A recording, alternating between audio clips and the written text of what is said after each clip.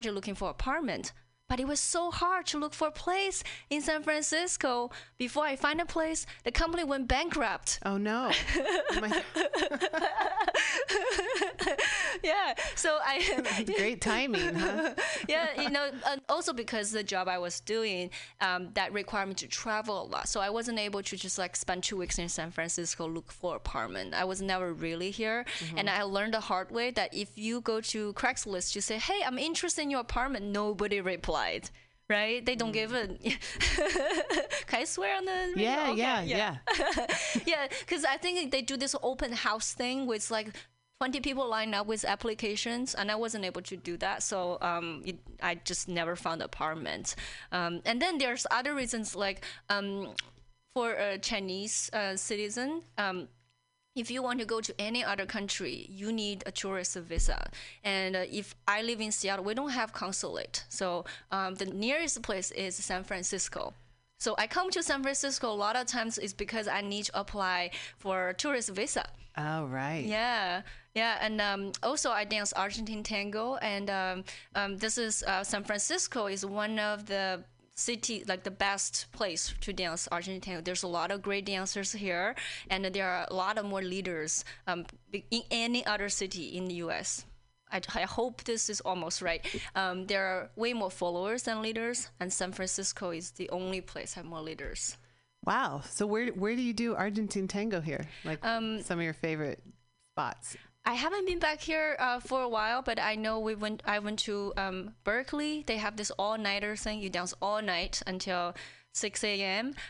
We do San Francisco Tango Marathon in November. Every November there's a tango marathon. It's like dance until you drop. I think it actually might be close to the Mission. It might not be far. But my area is a little bit like my memory is a little bit rough right now. So. That's okay, because you just came back into town last night. Right? I think I know someone who goes to the Berkeley Tango. Oh. She's like a substitute teacher at our school, but she's probably in her 70s, but she has more energy than like anybody else that I work with. We're always like, what's your secret? And she's like, I go dancing 3 nights a week. Yeah.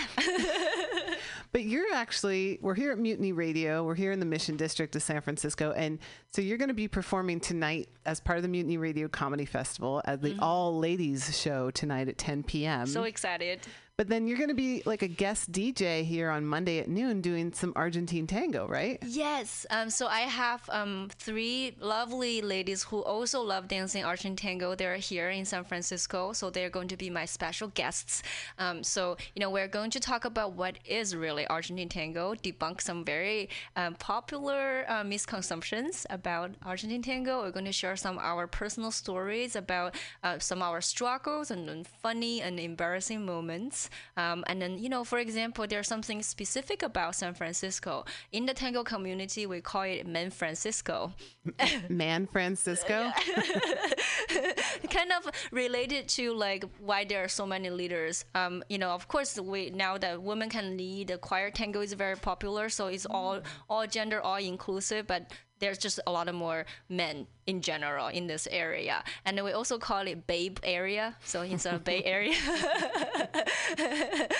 Because like all the dancers here, like we're all babes, because there's so many guys lined up want to dance with. Nice. Everyone's dance card is full, right? Yeah. That's awesome. So let's take a little musical break. And then when we come back, I want to talk to you about your experiences in this past year doing comedy, being a female comedian, and then some of your work with the Syndrome, which sounds really cool. So everyone, you're listening to Women's Magazine here on MutinyRadio.fm. This is a special part of the 4th annual Mutiny Radio Comedy Festival that's happening March 1st. That's today through March 5th. So there's 50 comics, 26 shows, 5 days. Shows are $10 a piece. Go on our website, MutinyRadio.fm. You can find the festival page and see all the different amazing topics of the different shows, different themes that you can get in on and have a good time with. So I'm going to play a little music from this a local artist. Her name's Renee Asteria, and this is called Illegal.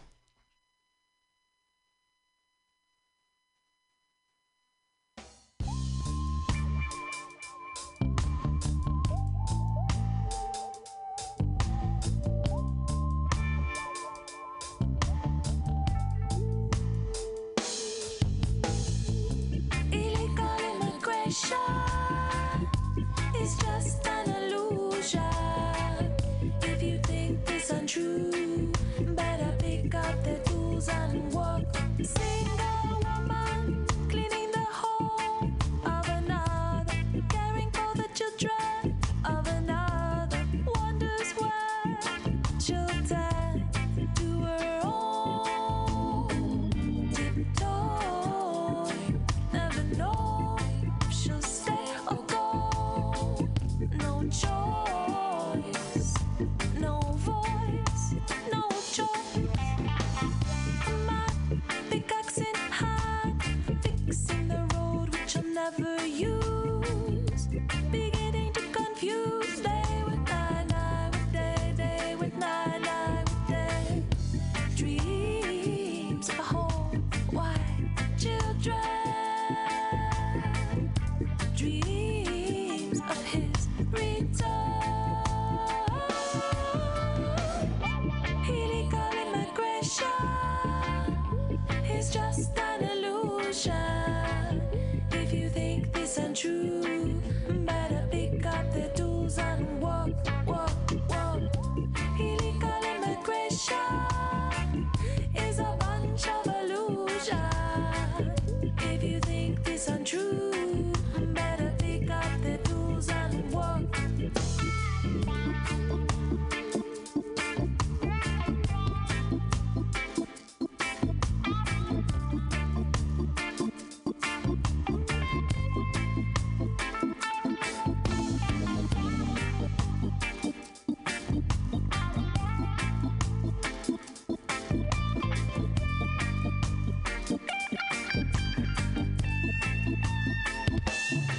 Young couple sowing the seed of another, sowing the seed for another, wonders where they'll turn to their own.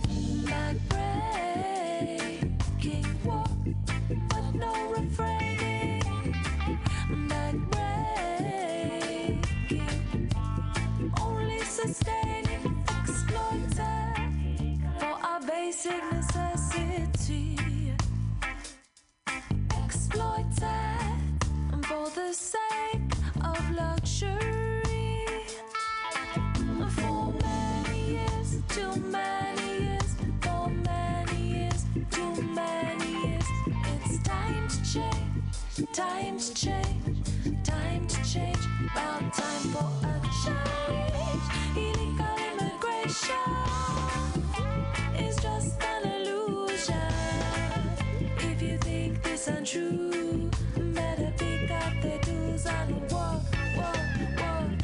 Illegal immigration is a bunch of illusion. If you think this untrue, better pick up the tools and walk, walk, walk. Illegal immigration is a bunch of illusion. If you think this untrue, better pick up, better pick up, better. Illegal immigration.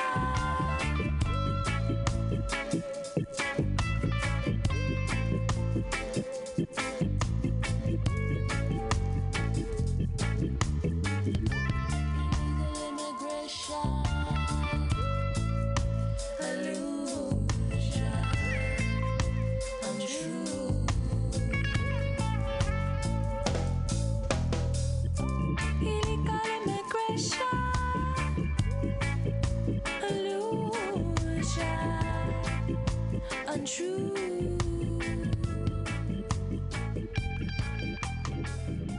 Illegal immigration. All right. You are listening to Women's Magazine here on MutinyRadio.fm. We are streaming live around the planet from the Mission District of San Francisco, right here in the corner of 21st and Florida. We are kicking off the Mutiny Radio Comedy Festival, running today, March 1st through March 5th, with Bernice Ye, who is in town visiting from the Seattle, Washington area, and is going to be part of tonight's big showcase at 10 p.m., the all-ladies comedy lineup, and also a couple different shows throughout the festival, which we can talk about. We'll run through them towards the end and make sure people know when they could come in and catch you live in the act. But I want to talk to you. This is Women's Magazine, so we want to talk about what it's like being a female comedian. Wow, yeah. It's definitely very, very intimidating because I remember when I first showed up to my very first open mic, before the venue opened, people line up and people show up, and it's like everybody, I mean, in Seattle, we're already very white, so everyone is a white dude. And then so I feel like this is even worse than my, computer science graduate school, 10 years ago. I was maybe one of the girls of the 40 students, but at least I know computer science. But, for comedy, I am new. Nobody knows me. And then, but everybody else know each other. So I feel definitely just being judged immediately, and then nobody came to really say hi and introduce myself. And then when I reach out to say hi, it's just this very awkward interaction. You just feel like, okay, I should go now. Well, I'm thinking that they may just be naturally awkward a little bit, and they're probably like, "Who's that pretty lady?" Like, I don't know how to talk to her. Is she gonna be funnier than me? Oh my god, my ego. But you did it. You jumped up and did comedy stand-up for the first time. And you actually sent me, I think you sent me the video of that. And you were funny. Like, people responded. You were, like, successful in your first go. Oh, thank you. It definitely takes a lot of work. The video you saw, that's November, so that's probably 9 months into the time. I've definitely had a time when I do open mic, I just I just want to find a place to hide. So it takes a lot of work. And I also have to say, in my very first few open mic, I remember one time I go to this place called Comedy Underground. I showed up. I have no idea how that mic works, and there's a bunch of dudes line up, but one lady, her name is Chelsea Toll, if she ever listened to this, that's when we first met, and she's like, I just moved here, ladies got to watch out for each other. And she said, take this. She gave me $2 because at the club, if you drop in $2 a donation, you have a higher chance to get on the list. Oh, wow. So okay. that's so helpful to have somebody to give a newbie a tip to, and it's like somebody should tell, no, we got each other. And I feel like that really meant a lot to me. And the same day, the open mic, I went up. Actually, I guess I was actually funny that day, even though that's my first open mic. And then another lady, her name is Aisha, and she reached out to me and said, hey, you're funny. You should come out to this open mic I am producing. It's called Comedy Nest. It is a female-focused comedy open mic. You should come. So, I feel like there's people really helped me and embraced and gave me that courage to keep going, even though I was very intimidated. That's excellent. And that's up in Seattle, right? Yeah. How cool. So you're also working, now you've kind of even taken this further with this group that you're working with called The Syndrome. Mm-hmm. So tell us about The Syndrome. How did you connect with them, and what are some of the different things that this group does? Sure. I mean, guess how they found me? They found you. At an open mic. They were scouting. So one of our editor, Betsy Hunt, and she also took a comedy class from one of the comedy club that's doing open mic. So I was there at open mic. They were in the audience. I did not know.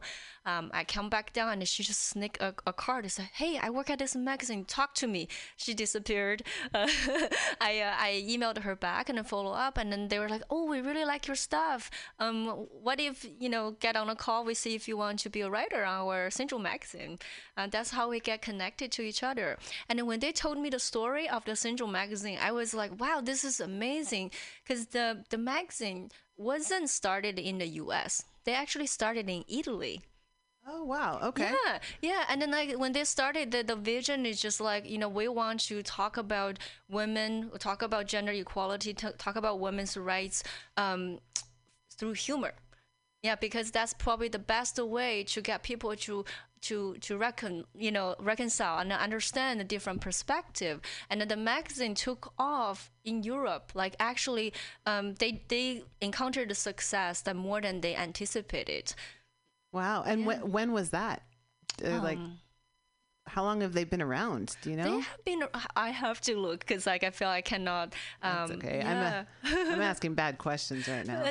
No worries. Yeah, I know it has been around a few years, and our founder in the Seattle chapter, Sylvia, and she was born and raised in Italy. She moved to Seattle area, and she wants to bring that to Seattle. So that's how we started the US chapter. Yeah. Awesome. Yeah. So if you guys are out there listening, thesyndromemag.com, or you can find them on Facebook too, and Instagram, I'm sure. So all over the place, this multimedia, social media world.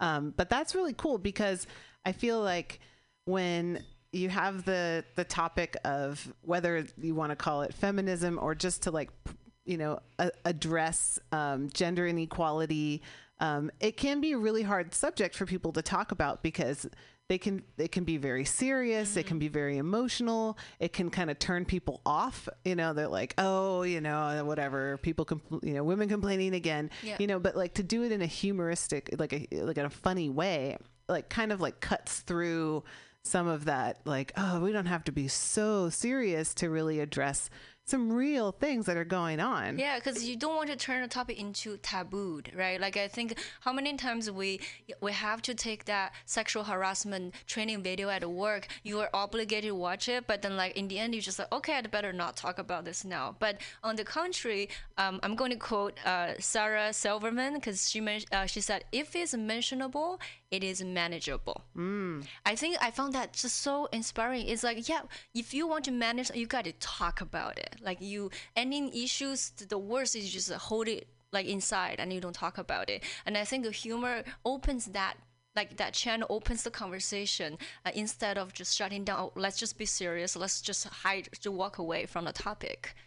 Yeah, so the Syndrome Mag, which is an online magazine, right? Mm-hmm. But also, it's also a group it's a nonprofit, and you're basically part of a group of consultants, right? Like mm-hmm. like people who are affiliated with the Syndrome will actually go into workplaces and do like comedic skits to like point the stuff out.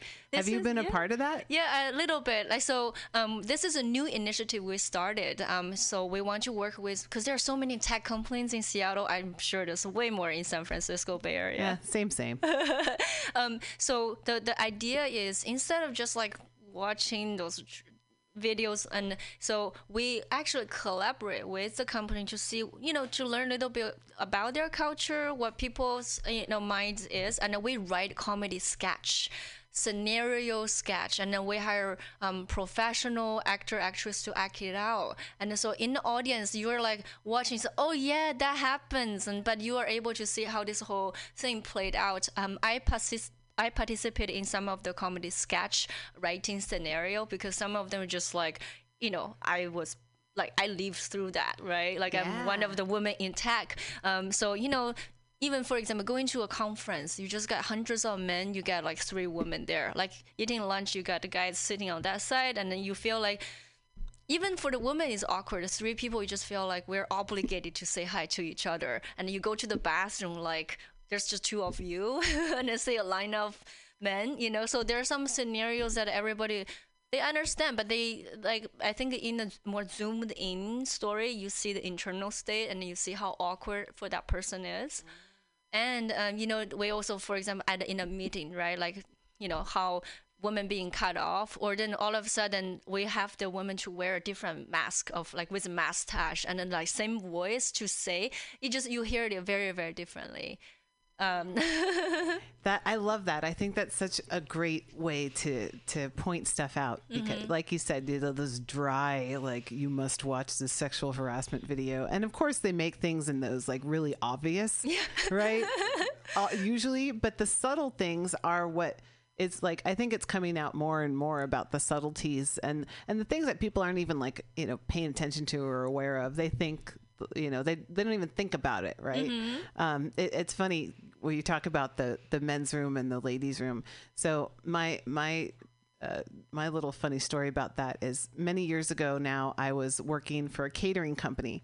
So I was bartending at an event here in San Francisco, and it was Apple's like annual employee appreciation party, right? So it's this big, like, kind of outdoor park downtown, and I mean, it was like thousands and thousands of men, and all of the drinks were free.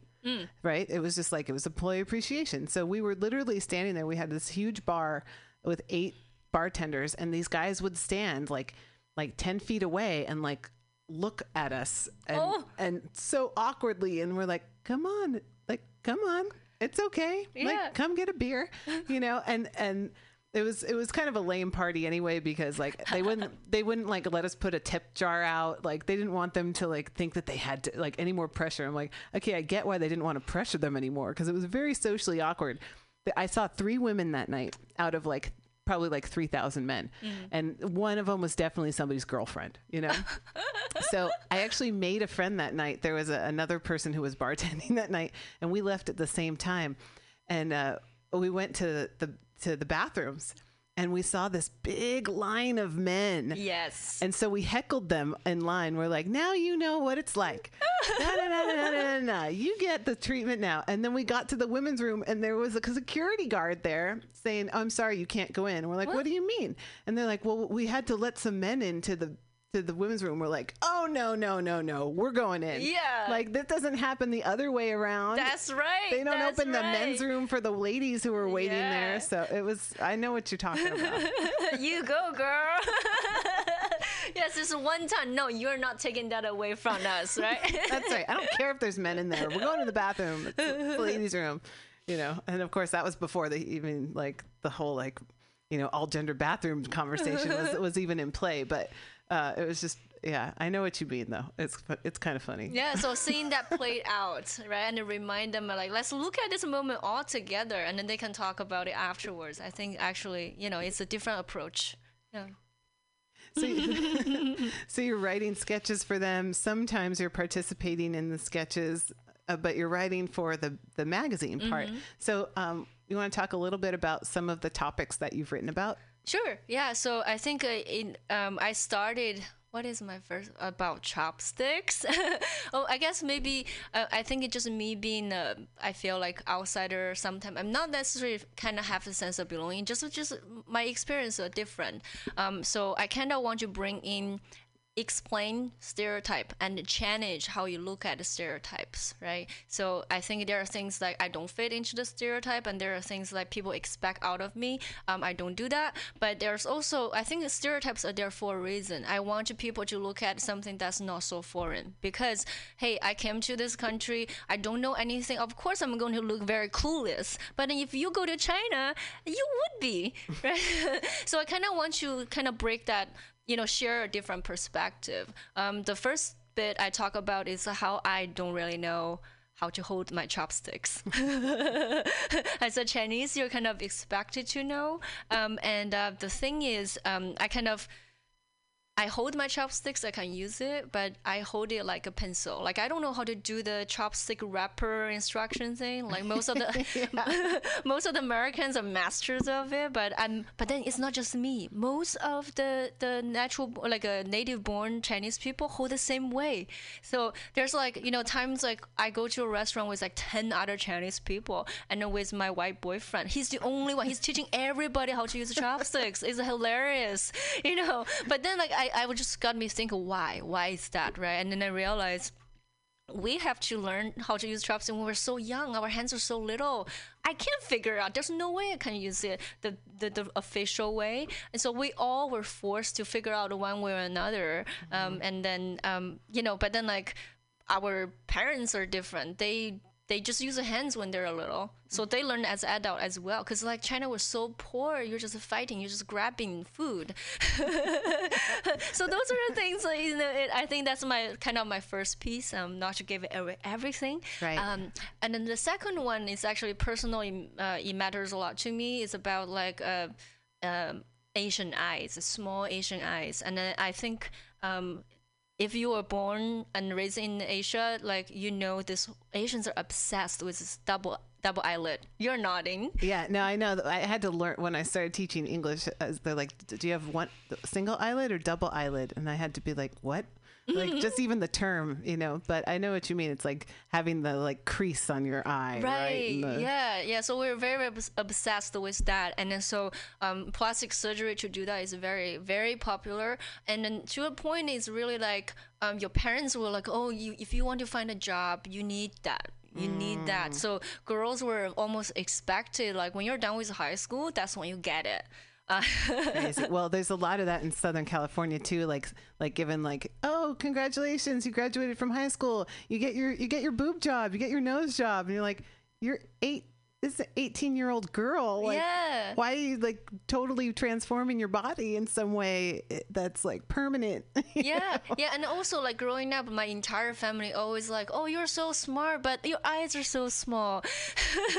So, they were nice. Just shaming like the small eye from the very early on. Mm-hmm. But I was just like always freaked out about that. I was also kind of very self-conscious about my eyes. So I figured, oh, what if I wear glasses? Because my mom was, oh, your eyes might look a little better with glasses. So I came up with this idea. I said, oh, I need to wear glasses. I'm going to pretend, or I am a good student, but I'm a good student. And of course, I'm nearsighted, right? So I told my...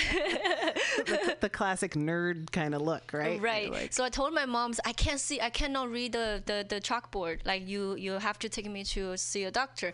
And then so at the prescription, they do this like computerized the prescription test, and my eyes were fine. Oh. And I said, no. So like when they do the menu test, I just pretend I can't see anything. I just add on. I got the thickest prescription ever. I got like a 400, right? Like is it negative 400 or 4.0? Yeah, 4.0. Yeah, 4.0. So like as a little kid, I have perfect vision. I was wearing these like glasses every day. Oh my God.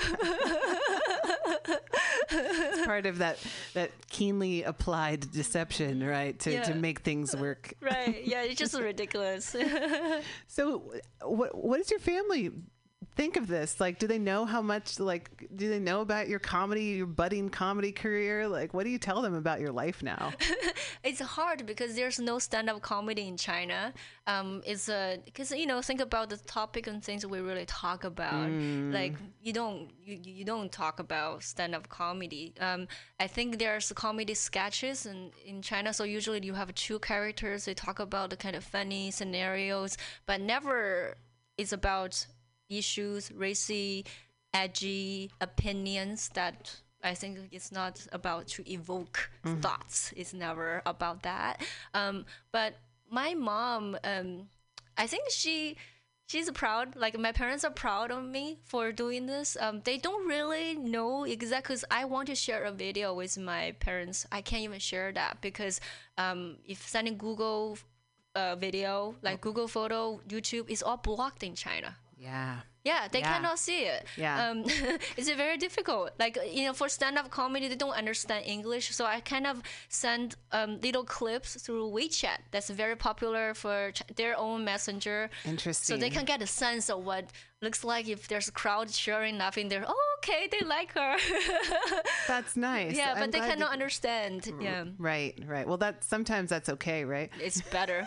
Yeah, exactly. Wow. So you're really breaking down a lot of barriers. I'm so glad that you're here and that we get to be, here on this show today on Women's Magazine. Do you have any advice for women out there, girls, whatever, who want to do stand-up comedy? I will say, like, I think now, like, believe in yourself. Like, cause a lot of times people told me like, Oh yeah, no, you got to pay your dues, and then you have at least you got to suck for the first 5-10 years, and don't even ask to be this opportunity. But I think just be bold, and you never know. Don't let what pre-exists to stop you what you think you can do. Because if I were to do that, I would not even apply for Mutiny Radio Festival. But who is to say so? I cannot be on it. I have to first make the move and then let them decide. So that's definitely something I will say. Awesome. Well, Bernice, you're totally inspiring and such like great energy, and you're really funny. And I know that people are going to come out to Mutiny Radio for your show tonight at 10, which is like that's like Pam. That's the all ladies. That's the all ladies show. That's kind of like the headliner for the night, right? Woo! Why not? Pam, why don't you come in here for a second? This is Pam Benjamin. She's our station director, and she's been working her ass off to put together the festival, the comedy festival, for 4 years now. Yeah. Pam, thanks for hooking us up here. Yeah, thank you so much. I wasn't even looking really for the years past. I really was trying to focus on having multiple genders and multiple people represented from all genders, and specifically women, and trying to be specifically multicultural. But I was telling Bernice this year, I just picked the funniest people, and it just happens to be incredibly diverse and multicultural, and that we have almost as equal amount of men and women both involved in the festival. And I wasn't even trying. I was just like, you just pick the funny people. Yeah, and the word got out. So I'm stoked that people are willing to travel from all over the U.S. to come be here at Mutiny Radio, and that's really exciting to me. So, yay! Awesome. Well, Such an honor. Yeah. This is so cool, and it's really fun to be a part of. So, Bernice, welcome back to San Francisco. Thanks, Pam Benjamin, for setting this up so that we could have this really great conversation and give everyone a little insight into Bernice's sense of humor, sensibility, and her really inspirational stories. So I'm going to leave you with this one thing. It's a little bit of a teaser. So Bernice gave me this refrigerator magnet, and it's a pink bunny, and it says, "Sick pets make strong children." So you'll have to come and listen. Hang out at Mutiny Radio and listen to the live show tonight, the all ladies show. We're here at 2781 21st Street here in San Francisco, 94110 if you need to know that as zip code. But we're at the corner of 21st and Florida in the Mission District. Come out. There's going to be shows throughout the week. There's going to be 5 full days of showcases, various hilarious themes. Each show is $10. You can pre-buy your tickets online on the website mutinyradio.fm. There's a specific link you can click and see all the different shows that are happening. Bernice, you're going to be tonight at 10, and then what are your other shows? I have 2 shows on Sunday. So 8 p.m. Dysfunctional Family, and 9 p.m. Fur babies are better than real babies. Monday I have 2 podcasts. One is on like every day about races, and at noon we're going to talk about Argentine tango. Tuesday at 5 p.m. I have one show. I will be in the show, comedy show, Dating a Comic. Oh, fun. Awesome. Well, thank you for being here. Thank you so much, Val. Yeah, we're wrapping up here, Women's Magazine. Just remember, just when your aspirations seem outrageous, like I'm going to leave communist China and go to the U.S. and become a really funny lady saying funny, important things. Hey, inspiration is contagious. So peace and thank you. And we'll play another song here from Pamela Parker because she does, in fact, rock. This song's called Pedal to the Metal. And I think it's going to play.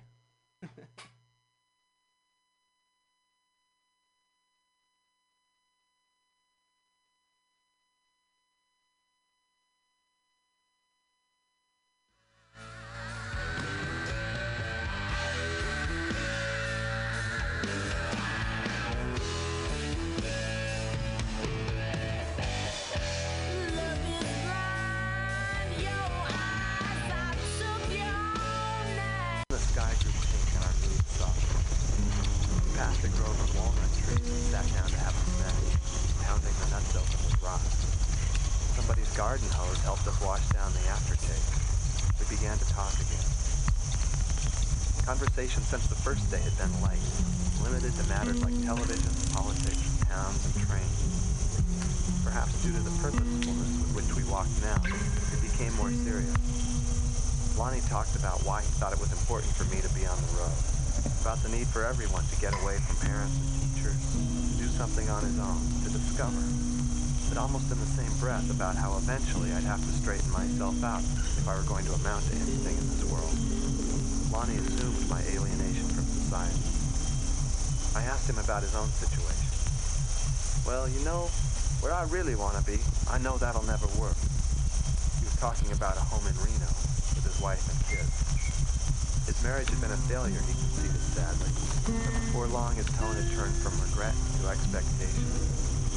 What I'm doing now is experiment. It relieves the pressure that took up 18 years of my life. That was an experiment, too. But now I know I don't want it. I don't want any more kids. I don't want to get back into the obligated thing. Now I'm going to do a little living, the things I want to do. Like I said, what I'm doing now, what you and me both doing, is experimenting. We're experimenting for knowledge. I think you got to do it. You a fool not to do it. We passed behind a food processing plant. Lonnie picked up a piece of sugar cane and gnawed on it as we walked.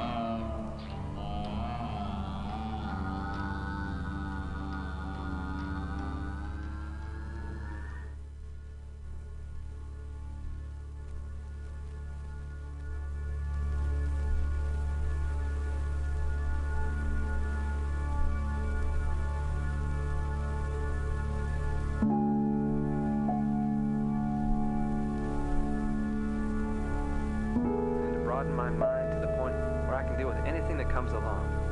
It adds to me as a man who wants to live like a common vegetable. I told Lonnie I agreed wholeheartedly, but that sometimes you can get enough of experimenting. Sometimes you want something normal and dependable. Well, that's why I'm going to get that job, Lonnie said. Then I'm going back home to St. Louis and see my mama. Why don't you just go to St. Louis and see her now?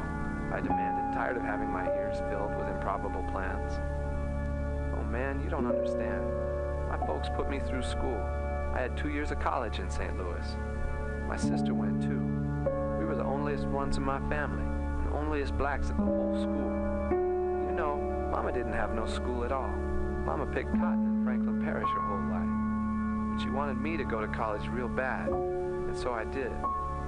But here I am now, college educated, and you're saying, go home and visit your mama when I'm a tramp? No way, man, not never. First I'm going to get me that van and have something to show for myself. Now I see, I said. Morning had come before we reached San Jose. Lonnie thought the tracks would take us right into town, but apparently we missed a turn and ended up walking through a large upper-middle-class neighborhood. People were awake now, picking up their morning papers and backing cars out of their driveways to go to work. The place reminded me of home, and I walked leisurely down the sidewalk. But Lonnie felt very self-conscious, especially with his black eye. The last mile to the mission was nearly a sprint. We spent the day lazing around San Jose, and in the evening joined the long line waiting for admission to the Salvation Army. When Lonnie heard the rumor that an ID was required for admission, he nibbled nervously on his beard. What's wrong? I asked. When I was beat up, they took my ID. Well then, let's go somewhere else. No, maybe I can make it. Look, if you get in and I don't, maybe we can meet somewheres in the morning. Sounds good to me. How about the post office at 8? Gotcha.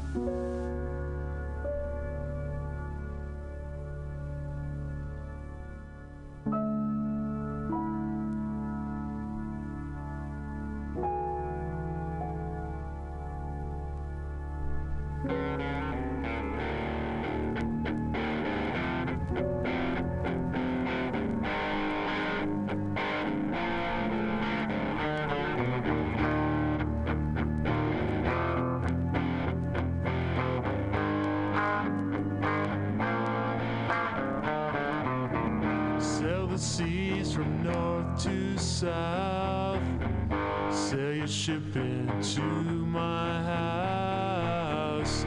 Hate the work, like the pay. 9 to 5, my life away. Everything I thought was true fell apart when I met you. Hit the deck, walk the plank, till you tempt the hand of fate. Sail the world, would you be my girl? Swallow the sea, could you fall for me?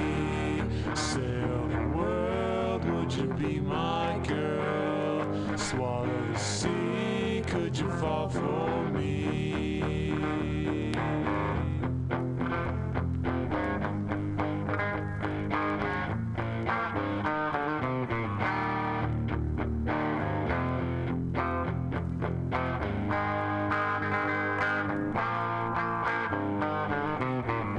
As the sun fell from the sky, there we said our last goodbyes. Hoist the sail, cut the line. I could wait till the end of time. Sail the world, would you be my girl? Swallow the sea, could you fall for me? Sail the world, would you be my girl? Swallow the sea, could you fall for me?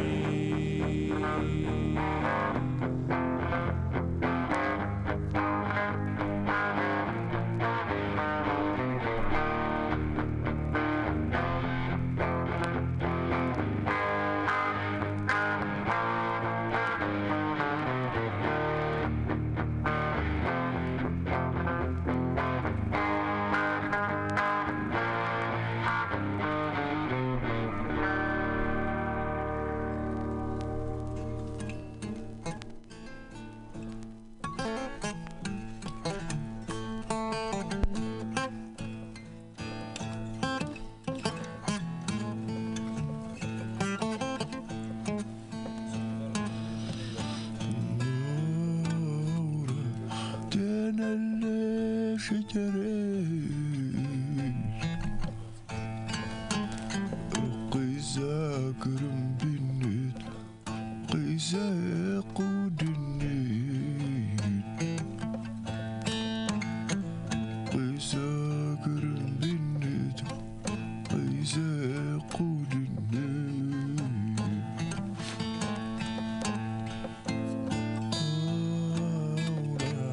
تلا شجري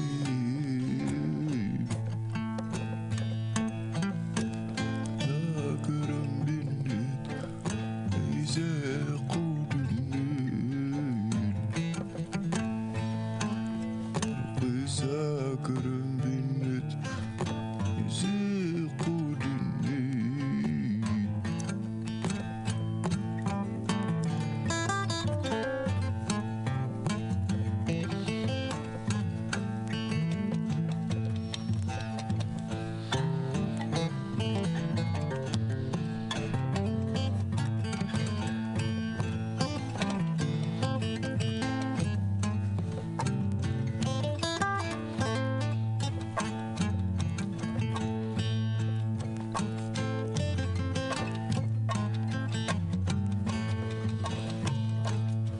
على ثورة للا شجري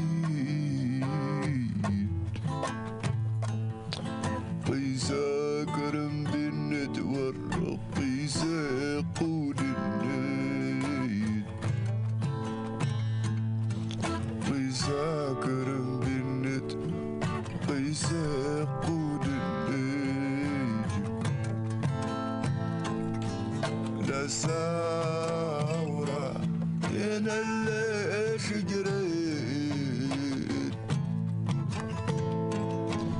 قيسا كرم بنت ورق قيسا يقود النيت قيسا كرم بنت قيسا يقود النيت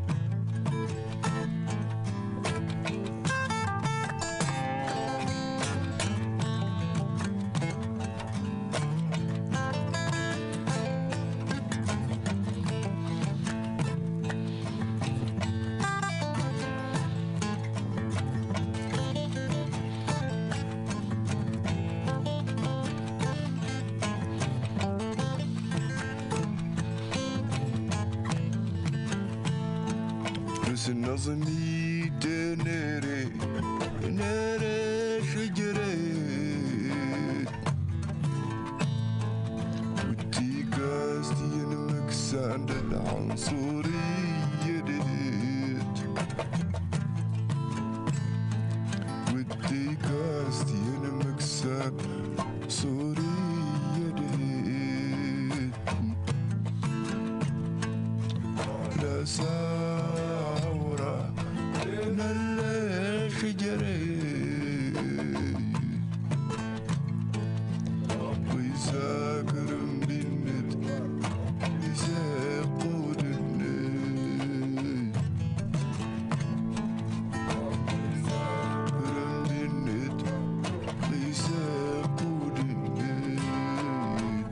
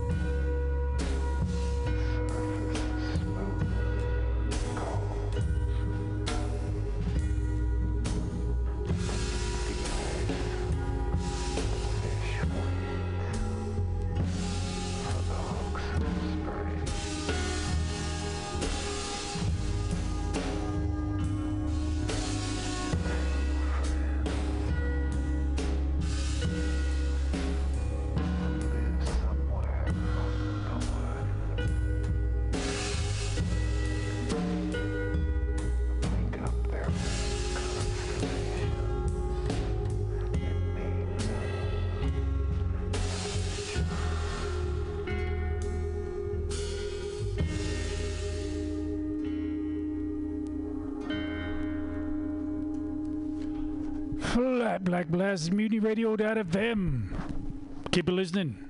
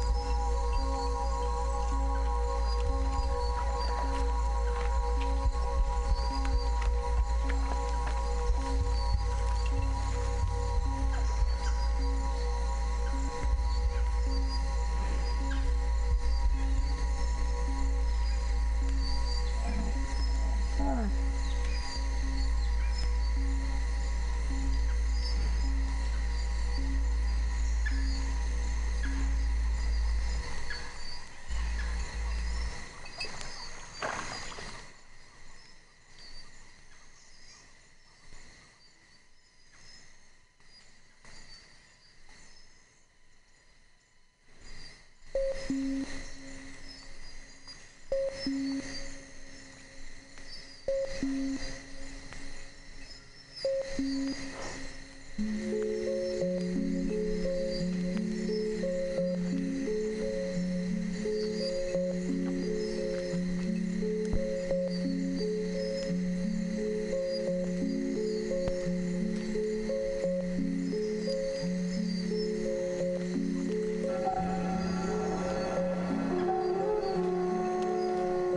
4 o'clock.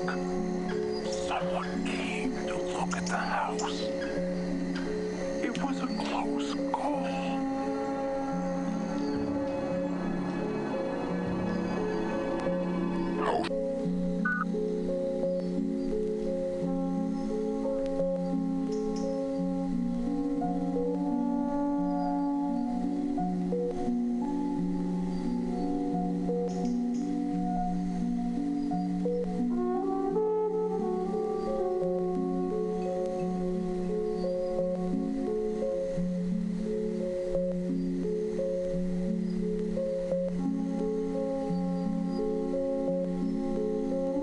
Time dragging on.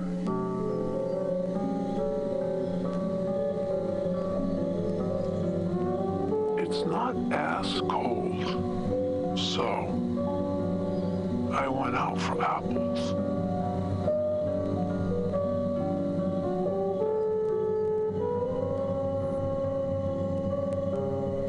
It's not that many more to pick. I'm hungry. I keep thinking about what I'd like to eat. For breakfast, warm stewed apples with ricotta. Big, nice lamb chop with sauteed mushrooms. Knockwurst and sauerkraut. I'm spending a lot of time daydreaming about food.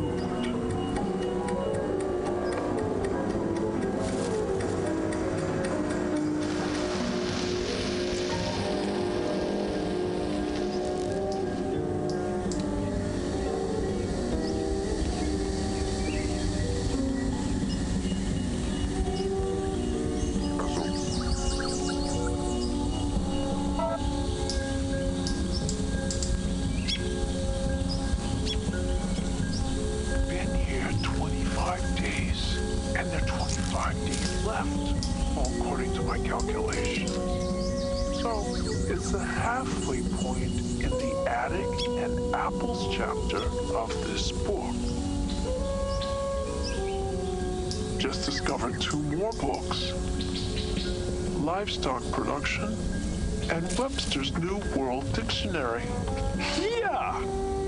She was a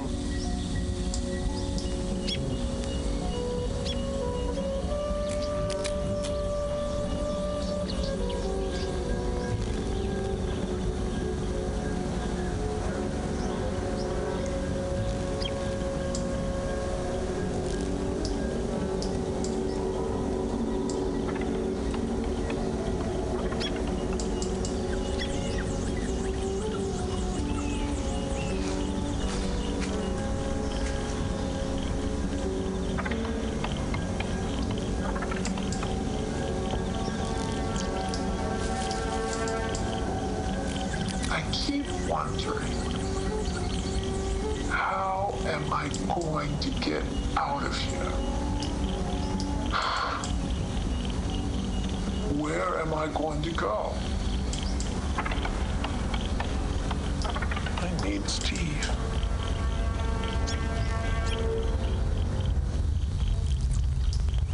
Steve has always known where I am.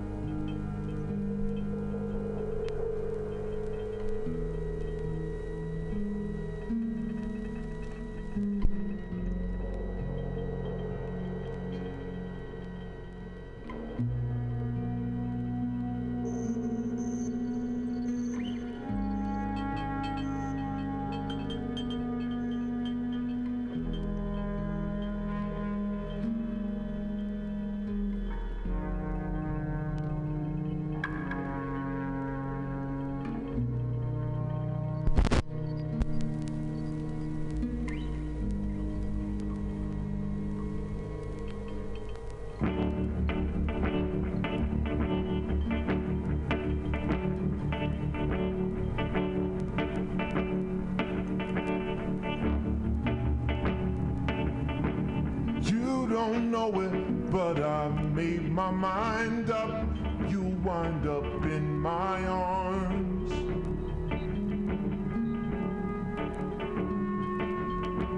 First I'll have to break down your resistance to my charms. Yes, darling, I know it won't be easy, but I won't stop until I find a way.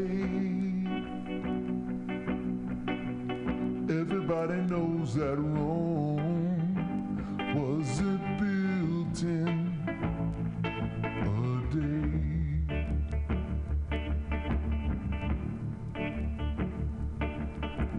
How I'll make it happen, I'm not certain.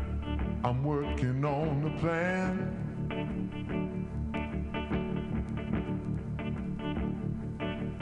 And when I get it tight, you believe I'm your man.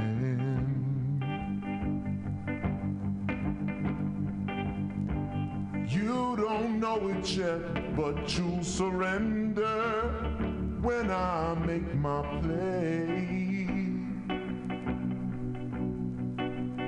Everybody knows that Rome wasn't built in a day.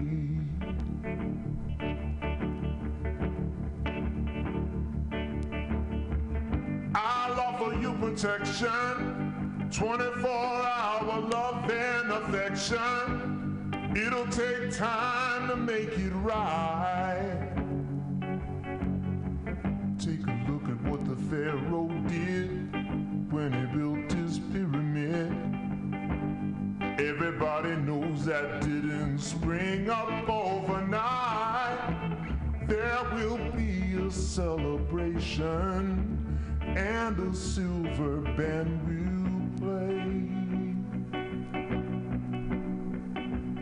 Everybody knows that Rome wasn't built in a day. Ooh, everybody knows that Rome wasn't built in a day.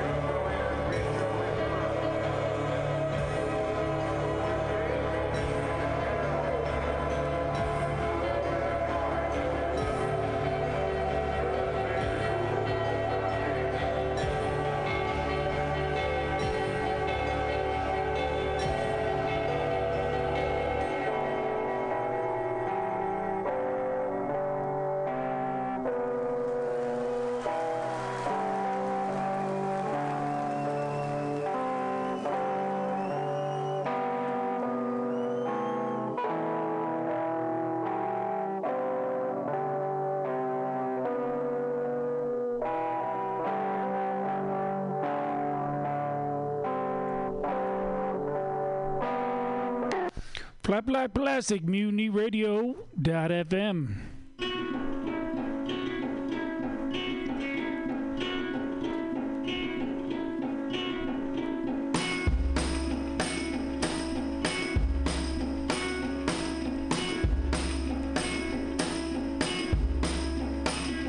Did you win a black ribbon for breaking heart? I spent a night beneath the barren foliage, 'cause you look so bossy. So bossy. So bossy. So bossy. I saw the little secret on your vanity shelf. History is full of people like you. How'd you get so bossy? So bossy. So bossy. So bossy. Every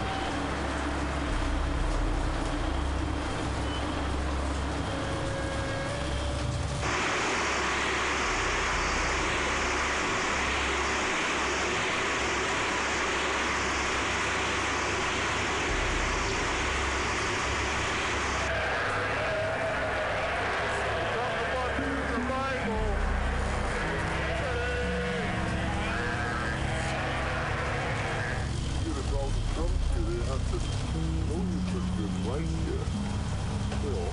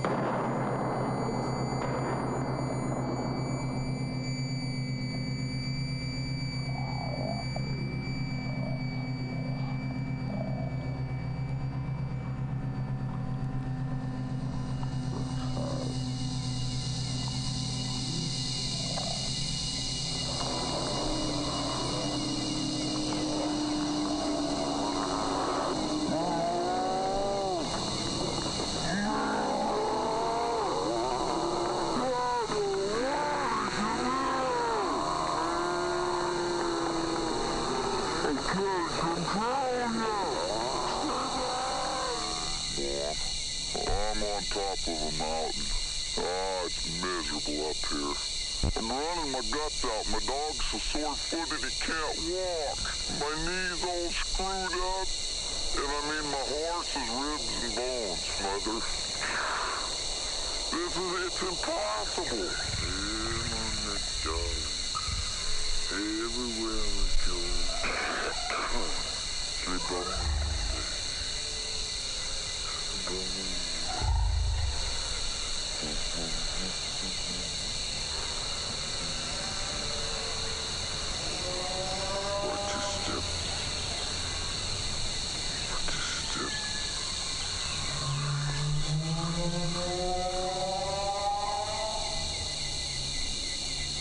You're being weird, please. Don't let me help.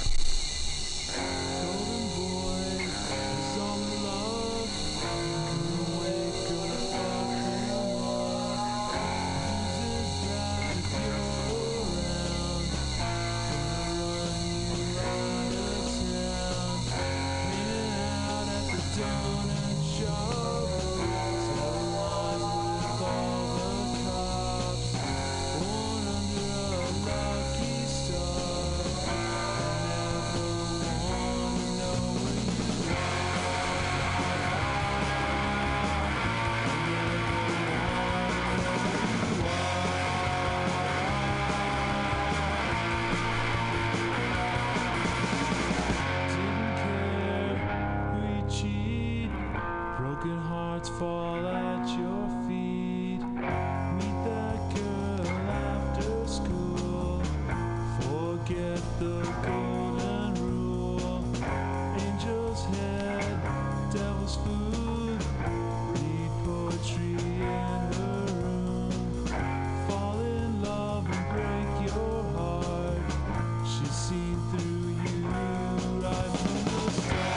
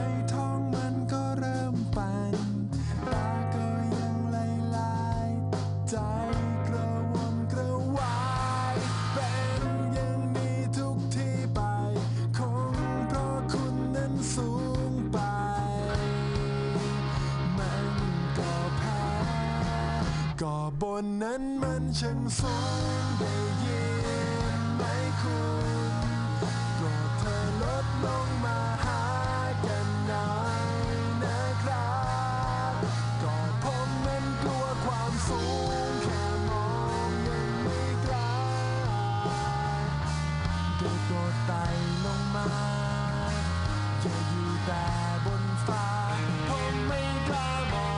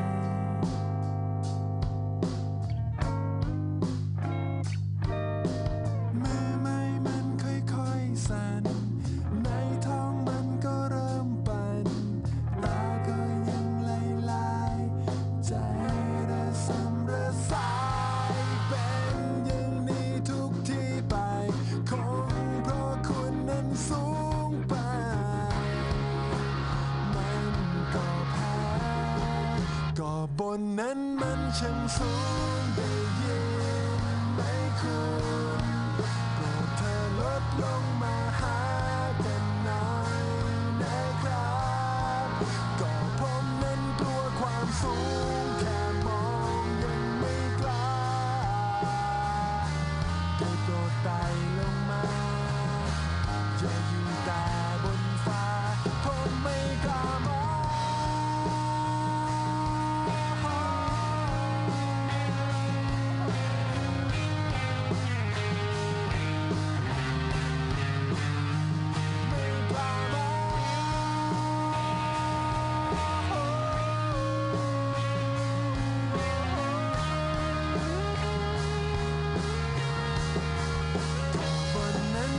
ฉันสูงได้ยินไหมคุณโปรดเธอลดลงมาหากันหน่อยนะครับก็ผมนั้นกลัวความสูงแค่มองก็บ้า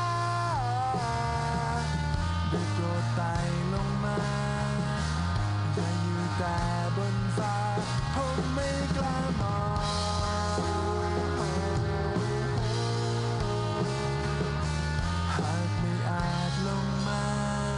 จะปีนขึ้นไปบนฟ้าขอบันไดหน่อย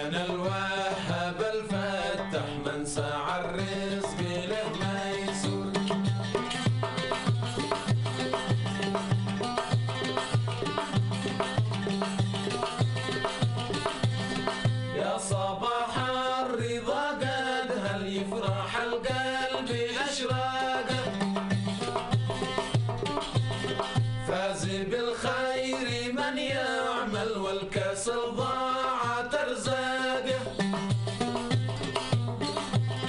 يا صباح الرضا قد هل يفرح القلب أشراقه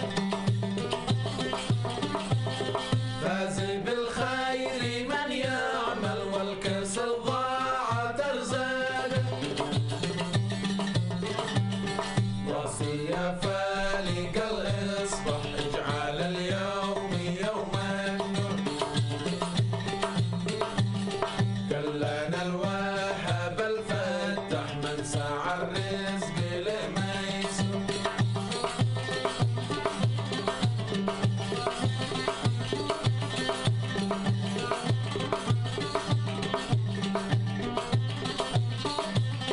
يا حبيبي اسمع الطاير فوق الأشجار قد غنى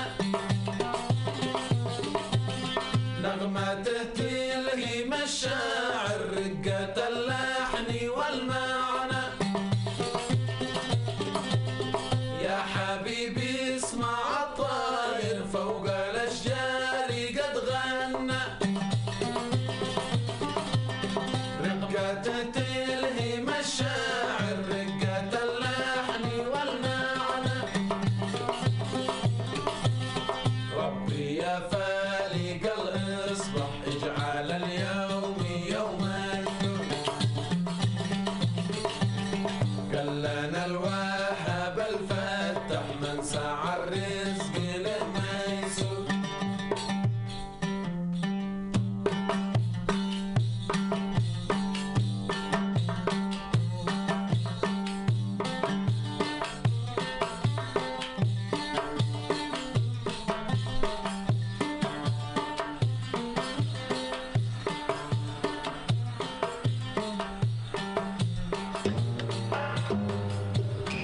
ยิ้มเธอยิ้มแล้วฉันเป็นสุข